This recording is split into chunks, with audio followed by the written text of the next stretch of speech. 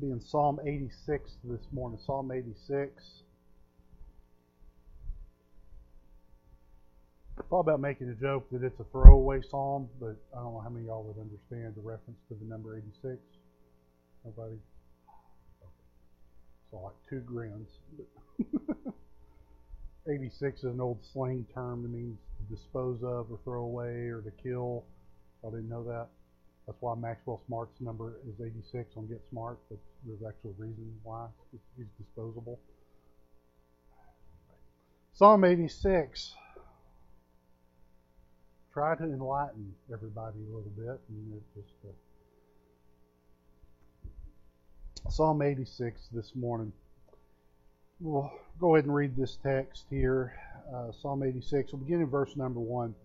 Bow down thine ear, O Lord, hear me, for I am poor and needy. Preserve my soul, for I am holy. O thou my God, save thy servant that trusteth in thee. Be merciful unto me, O Lord, for I cry unto thee daily. Rejoice the soul of thy servant. For unto thee, O Lord, do I lift up my soul. For thou, Lord, art good and ready to forgive, and plenteous in mercy unto all them that call upon thee. Give ear, O Lord, unto my prayer, and attend to the voice of my supplications. In the day of my trouble I will call upon thee, for thou wilt answer me. Among the gods there is none like unto thee, O Lord, neither are there any works like unto thy works. All nations whom thou hast made shall come and worship before thee, O Lord, and shall glorify thy name. For thou art great, and doest wondrous things. Thou art God alone. Teach me thy way, O Lord. I will walk in thy truth. Unite my heart to fear thy name. I will praise thee, O Lord, my God, with all my heart, and I will glorify thy name forevermore. For great is thy mercy toward me, and thou hast delivered my soul from the lowest hell.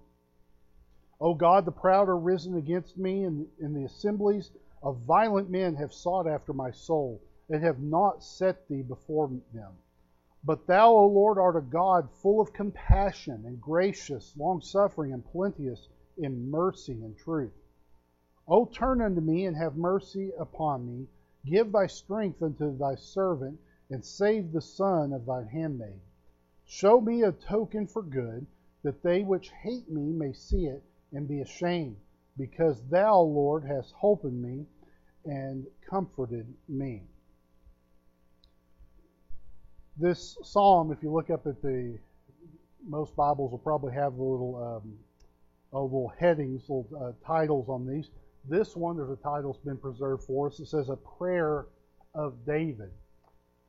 Prayer is such an odd undertaking if you stop and think about it. If sometimes people will say, boy, if an alien were to beam down and stand beside you, how confused would they be seeing some of the things we do, some of our interactions, why do we do this, why do we do that, and some of it's just society, some of it's culture, but if somebody comes in with absolutely no knowledge of that, what would they think about some of the things we do, shaking hands, waving, those kind of things? They're like, well, that's really weird, why would you do that? Well, it's just what we do. But if an alien were to come down to see us pray, and by the way, side note, I don't think there are aliens, okay? Sorry, but I don't think there are. But if you were to, bring an alien, bring somebody that has no concept of what religion is, and they see us pray, what would they think? I think they'd be confused. They probably understand the idea of communication. If you observe humankind, we communicate, we speak to each other, we call, we text, we do all this. But when you're sitting there praying, you're talking to someone that an observer would not see. I remember when cell phones were first really getting popular 20 years ago, and especially people walking around with the little Bluetooth headsets. And still today, sometimes you'll be in Walmart and you'll think somebody's talking to you and they're talking to somebody who's not there. We think on the Bluetooth. They may just be talking to somebody who's not there. I don't know. But I remember seeing these reports by psychologists saying how unnerving that was, because our brain is so wired that when one person's talking, the other person's there. and all the little visual cues and things that we process. They just said it's very unnerving because our mind was just not made to comprehend that. I don't know if we've gotten more used to that with time. It's still very weird to me to see somebody doing that. But like I said, when somebody were to walk up and see you pray, they'd probably think that somehow, what in the world are they doing? This is strange. This is odd. I've heard atheists mock prayer. Well, why are you talking? You're talking to somebody who's not there. It doesn't do any good. You're just, saying words out in the thin air. Some say prayer is only beneficial as a sort of talk therapy, that when you're talking it out of yourself, and so it's a psychological benefit. I don't understand that, because I'm going to tell you, I pity the poor souls that have never experienced true prayer. A lot of these people that mock it, that don't understand it, because they don't understand it. They've never experienced it. When you get alone by yourself, separated from the distractions and earthly concerns, when you pour out your heart, your praises, your petitions, your pleas, and know that God has heard you. It's not just that I'm talking, not just I'm expressing something, but that the great God of this universe has heard, and by the way, that He will respond to that. When you walk away with your faith strengthened and a calm assurance that the hand that holds the universe in place is working to answer your prayer. When you stand in awe of what God does in response to a prayer. That is something every Christian should experience, and honestly should experience regularly. Our text this morning is a psalm, it's a song, but it's also a prayer written by David. I'm not sure when it was written. Reese's chronological Bible, his guess is as good as anybody else's. He says this is when Saul was chasing him with the armies over by En-Gedi. One time I think it was when David snuck in there and cut off the bottom part of Saul's robe, part of his skirt. It was right before that, I think, was the setting he had. But what's funny, and like I said, I know I've been preaching a little bit more from Psalms here lately. And a lot of these Psalms we focus on have been the more Psalms of desperation, the ones we cling to in times of trouble. But when you read this Psalm, you don't really see that. What you find here is a prayer that is calm, it's confident, it's composed. There's no doubt that God hears. There's no doubt that God cares. There's no doubt that God acts. There is faith and assurance that the prayer is heard and will be answered. Yet, it's not a peaceful psalm. While not necessarily written, I was thinking about songs. Some songs are written in a very minor key, and then they play it. It just sounds depressing. Well, this isn't necessarily a song written in a minor key, but it still has a sort of an imminent danger to it. In verse 7, there's a day of trouble. In verse 13, it talks about deliverance. In verse 14, there's enemies. There's divine assistance in verse 17 to close it out. So there's trouble, there's need for God to act, there's a call for God to act, but there's not the desperation that we've seen in some of the other Psalms that we've spoken about here. It's not an escape from a pit like we looked at a couple weeks ago from Psalm 77, but this is a psalm for dealing with problems through prayer in faith. And I think this psalm is a tremendous lesson in prayer. And I've got 3 observations I want to make. And I think when you look at this psalm, it can divide pretty well into 3 different sections. And each one of these divisions, there is, I'm going to say, an element of prayer.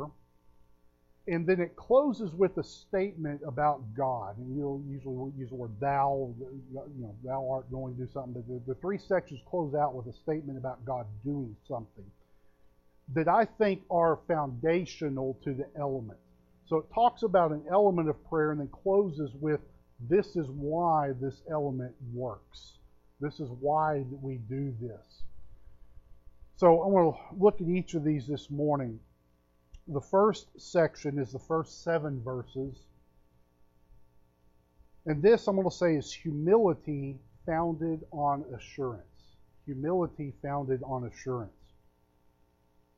I'm not going to reread this section here. We just read it. But when you read this, there's a whole lot of humility on behalf of David as we're praying this. And there's a whole lot of praise in here too. We're lifting up God. By the way, it's a good idea to remember who we are and who we are talking to when we pray. In the first 6 verses, we have a reminder of these. You'll see how God is described. He hears, He preserves, He rejoices, causes us to have joy in our hearts.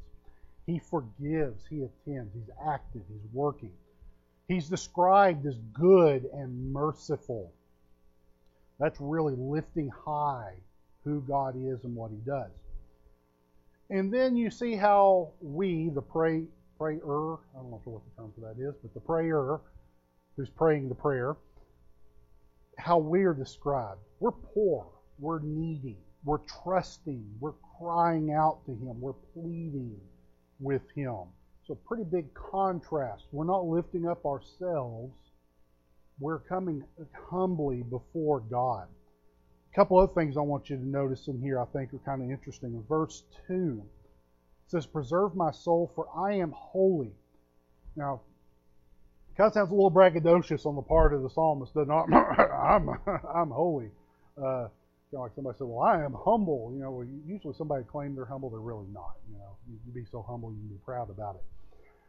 But this is not a statement of self-worth. They're not sitting here saying, well, look at me, I'm somebody. They're not being a Pharisee here. They're not saying, look how spiritual I am. In fact, I would make the case, they're not really talking about themselves here. I think what they're doing is reminding God about something He's done. Why are we holy? That's because of what God did. That ain't because of us. Why? Because we're sinners. But God sets us apart. That's what holy means. We're set apart. We're dedicated to Him. So I think what He's doing here in this prayer is saying, God, You're the one that set me apart, made me devoted to You. That wasn't my choice. That's something You did. I think that's even an act of humility in what He's saying here, because the emphasis is on God and not us. And then in verse 4, he talks about, he says, I lift up my soul. Again, I don't think this is about us, because he's saying, I'm down here, and God, I'm lifting myself up to You. I'm not lifting myself up. There's an object here. To Him. So even in these, like I say, you read all these first 6 verses, and the constant picture is, I am coming humbly before a great and mighty and powerful God. What do we find? A great big God and a little bitty us. Which, by the way, that's worship in a nutshell. We bow ourselves and we lift up and magnify God. What I see here is humility. It's not boastfulness on one extreme, and it's not even self-deprecation on the other. I'm bad about that. I like to beat myself up, and sometimes y'all have gotten on to me before, some of the jokes I make, kind of picking on myself. I say, don't do that, don't do that. I'm trying not to do that. But this is not, he's not putting himself down. It's honest, it's humility, it's a truthful assessment. That's a key element of prayer, is humility. I know Hebrews says we come boldly before the throne, but you also realize we're coming before the great God of the universe. We know who we are. We need to come humbly, with a humble heart. We don't come in demanding, God, do this. We come in, God, I don't deserve this, but I need You. Humility is a key element of prayer. And it's founded on the assurance in verse number 7. How can we be humble? Well, we have the assurance that God will hear and will answer our prayer. That's not on us. Remember, the element's not us. It's on Him. On the surface, it may sound contradictory. But the reason why there's humility here is because it has nothing to do with us. I thought of the song the Goodmans used to sing, "Who am I that a king would bleed and die for? Who am I that he would pray, not my will thine for?" The answer I may never know, why he ever loved me so, that to an old rugged cross he would go, for who am I? He, on high, assures us, we're down low, that our prayers are going to be answered. That doesn't lift us up with pride. Honestly, I marvel at that. It's humbling to know that the great God of the universe will hear and answer my prayers. That doesn't create pride. It actually creates humility. It's not the prayer or the prayer that moves the mountain.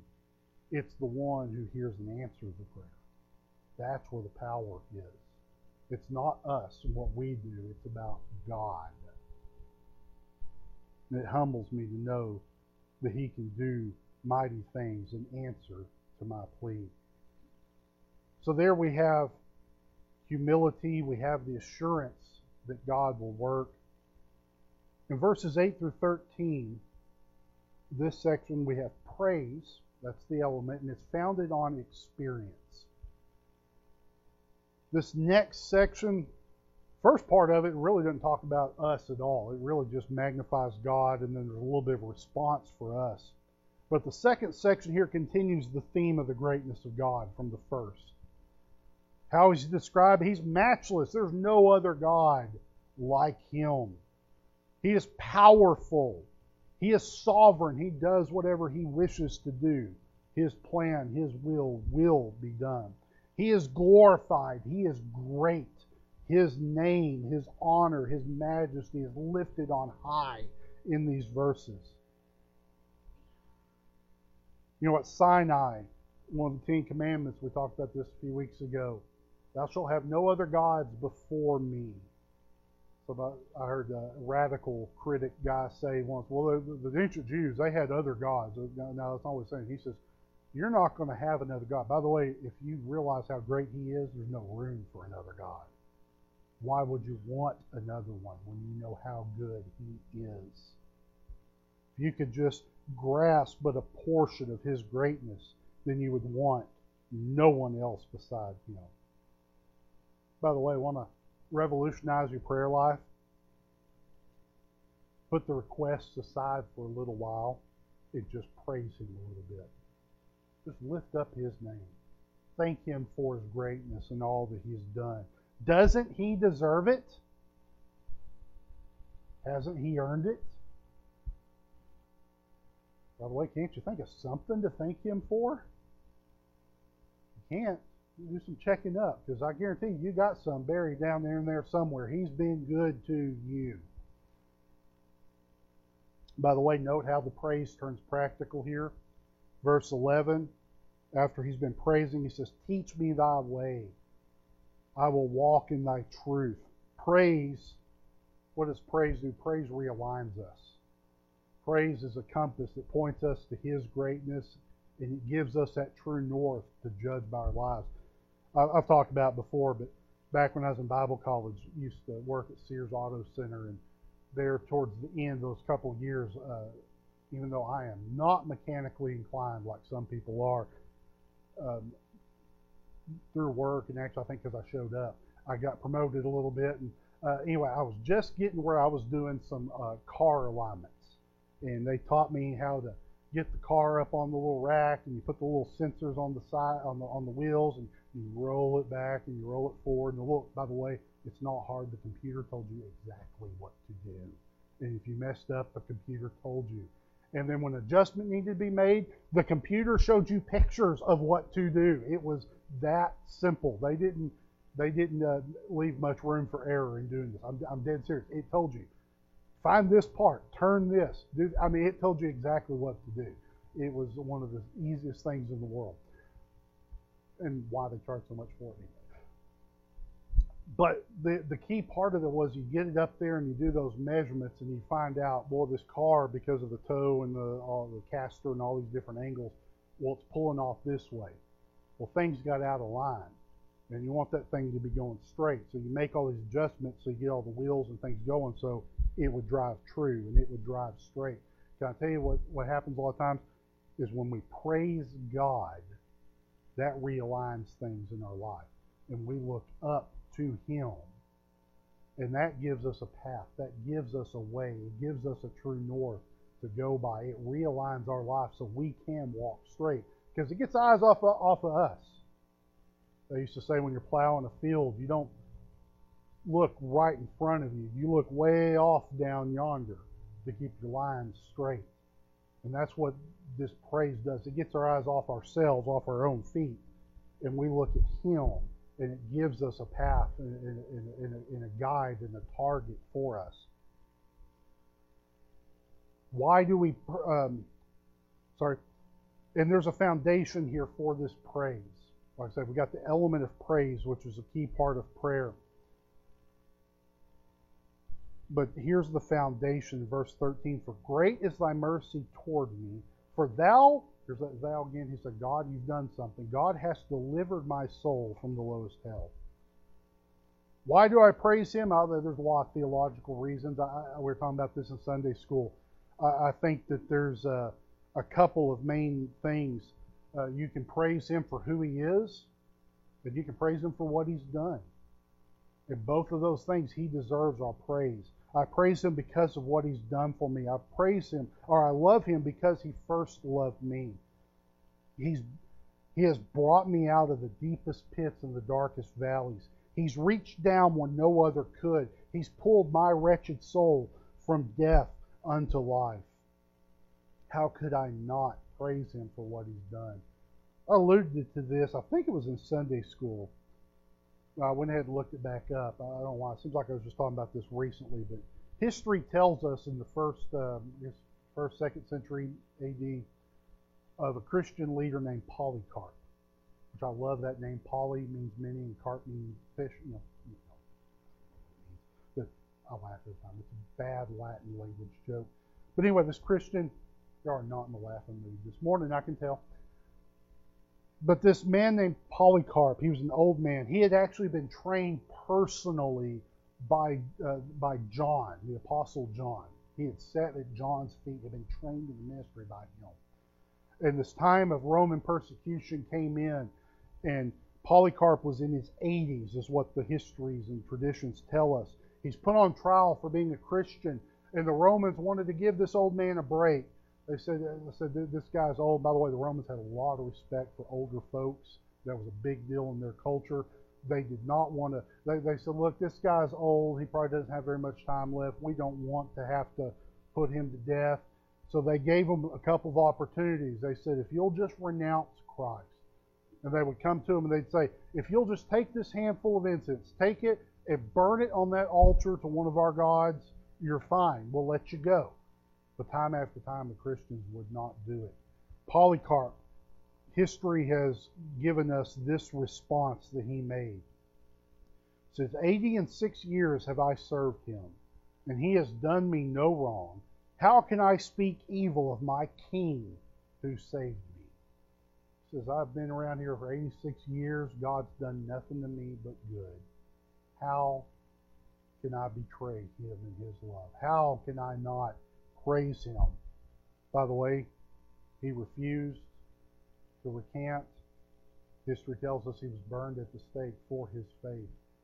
But he's just another of the long line of Christians, by the way, all Christians, who I'll be able to look back and say, God has been good to me. How can I not praise him? How can I not thank him? How can I not love him because of what he has done for me? That's praise based on experience. In the third section here, we'll title it Expectation Based on Faithfulness. Expectation based on faithfulness. We finally get to the problem of the reason for the prayer here in this section. It's taken a while to get there. Sounds like one of my sermons, you know. It takes a while to get there. But you see now there's trouble, there's danger. The proud are risen against me. The assemblies of violent men have sought for my soul. There's trouble, there's danger. But note here that there is no despair. There's no panic. Why? Because we've been here before. We've seen what God can do. We've seen Him deliver us from evil. Why? Because we know who God is. We know He is good, He's gracious, and He's mighty. We know He's greater than all our foes. Really, and this is amazing, if you were to break this down by content, if you were to get one of those scanner things to break it down to molecular level on this and see what this is made out of, only verse 14 really gives us the pressing reason for the prayer. Only 1 out of 17. That's somewhere around 6% of the psalm actually has to do with what the problem is. Only 6%. Now, say maybe our prayers would be better and our Christian walks were stronger if we followed that same ratio. In all honesty, a lot of our prayers, the 6% is probably our praise, and 6% is probably our thanksgiving. We spend the other 94% telling God what we want, putting our order in. So I think we'd be a lot stronger and a lot better if we'd spend that 94% praising Him and thanking Him and glorifying Him, and then get around finally to our problems. By the way, by the time you get done praising Him, you probably realize your problems aren't that big anyway. That's the way it works.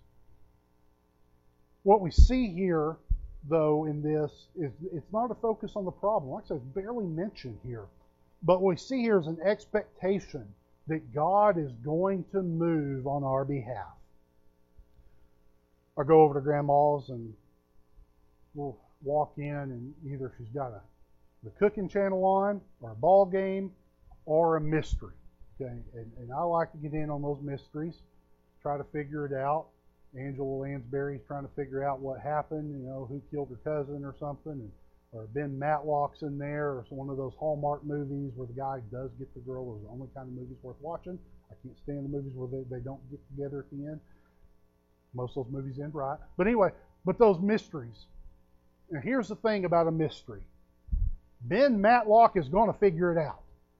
It's going to take him an hour, but he's going to, Perry Mason, it's going to take him an hour, but he's going to figure it out. There's only a handful of those where they don't. It really throws you off when they don't figure it out. I've seen a couple where they don't figure it out. But you watch those shows and you know they're going to figure this out. The bad guy's not going to get away with this. And we tell you how you know that they're finally found the right guy. Look at your clock, and when there's 5 minutes left, if they find somebody 30 minutes into it, that's not the right person. There's too much time left. But the person they identify with 5 minutes left, that is the real killer, okay? But you watch these shows, you know the Lone Ranger is going to come in and save the day. You know the killer is going to be caught. You know that's going to work out. There's not a lot of angst when you watch these shows because you know it's going to turn out right in most cases. Do we have the same confidence, though, in our God to know that He is going to move when the time is needed? Even if it is with 5 minutes left, we know that He will step in, that He will move, that right will prevail. Do we have that same confidence in Him? The same expectation that God will move. What's that expectation based on? It's based on God's faithfulness. You look at that last verse. Show me a token for good, that they which hate me may see it and be ashamed, because thou, I say, I'm basing all these thous right there, thou, Lord, hast helped me. You've helped me. You've comforted me. You know what's amazing? It's a request, it's a plea, but it's also worded like a fact. He's basically saying, God, I'm asking you to help me, but I'm going to word it in such a way it's almost an imperative statement in saying, you're going to. That's faith. I'm not just saying, oh, God, would you mind? But I'm saying, God, I'm going to go ahead and start praising you because I know you're going to get me out of this. God, you are going to help. You're going to comfort me. You're going to have the victory. That's the kind of faith I was thinking about this, talking about faith and great examples of faith. When my little kids were all little, I'm glad they don't do this now, they'd break my back, but when they're little, you get them about 2 years old or get walking, what do? They like to climb up on something and they like to launch off of that because they know Daddy's going to catch them. Sometimes Daddy's not ready though. There's a problem with that. But that kind of faith that little kid has, it just knows nothing's going to happen to me. I'm going to launch out there and my Daddy is going to catch me. That's the same kind of faith you see on display here. It's like saying, God, I'm in trouble, but I know you got this. That's some pretty strong faith that we have. That's our faith in God's faithfulness to hear and to answer our prayer. I guess as the musicians go in and come, I'll give a few statements here to wrap this up. Give Annette time to come up here and get settled in. Appreciate her jumping in there. A couple of questions. First, when is the last time you spent time praising God? When's the last time you got alone and you just thanked Him for how good He has been to you? When's the last time you just told Him how great He really was?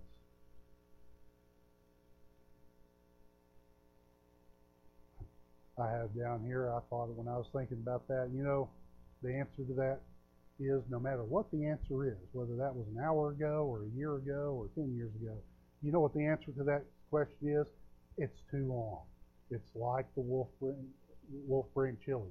By the way, I was eating a bowl of Wolf-Brand chili one time and that commercial came on and the guy said, well, neighbor, how long has it been since you had a great big steaming bowl of Wolf-Brand chili? And I said, I'm eating one right now. He said, well, that's too long. And I said, sure enough. But when's the last time you really took some time to praise Him? Thank Him for all that He's done. I'm going to tell you, I think that's something greatly missing from our prayers today. Because we focus so much on, how are we going to get this? How are we going to get, God, I need this. God, I need this. God's not a vending machine. I'll tell you what He is. He's worthy of all the praise we give Him. Second, do we pray expecting results? Sometimes we're shocked when God answers a prayer. Like, oh, really? God did that. Wow. I love the confidence in here because basically as David's writing this out, he's like, God, I know you got this. You're going to take care of this. I'm not going to worry. Yeah, hey, God, by the way, there's a bunch of people, bad guys out there. They're going to get me. Saul's out there chasing me. He wants to kill me. God, you got this. There's not a lot of despair in this. That's why I love the calm confidence in this. Because living our life is saying, God's got this. I don't have to worry about it. I don't have to worry that my prayer is going to be answered. God's going to take care of this. And by the way, however He takes care of it is the best way to take care of it. And last, have you prayed the most important prayer? I've heard debates, theologians say, does God hear the prayer of a lost person? And there's verses back and forth on that. But I know one prayer He does answer above any other one. Sometimes I'll be on the phone and the phone will cut out a little bit. Are you still there? Yeah, I've been talking to you for 5 minutes. Oh, I didn't hear you. Sometimes the connection, but I'm going to tell you one prayer I know God hears every time, and that's that prayer when a sinner calls out to Him saying, oh, Lord, save me. You don't have to worry about Him missing that one. He's waiting for it. He's listening ever so close. All of heaven is peering down anxiously, just waiting to hear those words when a sinner puts their faith in the great big God. That's the most important prayer we can have. And by the way, again, that's the basis for everything to follow. God hears that prayer, He's going to hear all the rest of them that we offer to Him. Because that's the big one. Does He have the power to hear and answer that prayer? Yes, He does. For whosoever shall call upon the name of the Lord shall be saved. No question about it. No wondering. God, I called on you. Did you hear? Yes. God, I asked you to save me. Can you do it? Yes.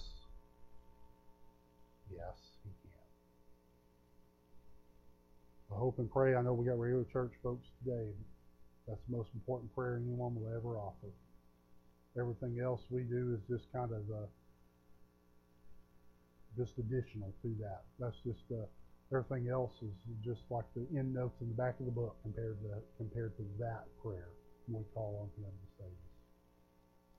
If you'll stand, we'll have a time of invitation here this morning. What number there, Owen?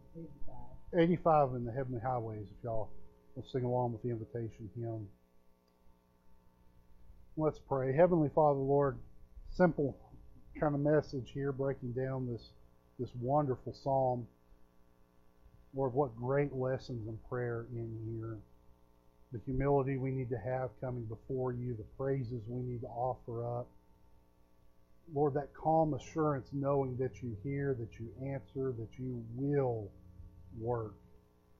Lord, so many great lessons to take from this. Just pray you help it to strengthen our prayer lives, to help us to run ever more to our prayer closets, to lift up more and more prayers to you. And Lord, and especially, if anything from this, just knowing that when we pray, we need to lift up your name. We need to be praising you when we pray. Lord, simple lessons here this morning. May they apply them to our hearts and lives and strengthen the prayer lives of your saints. Pray this in thy holy name.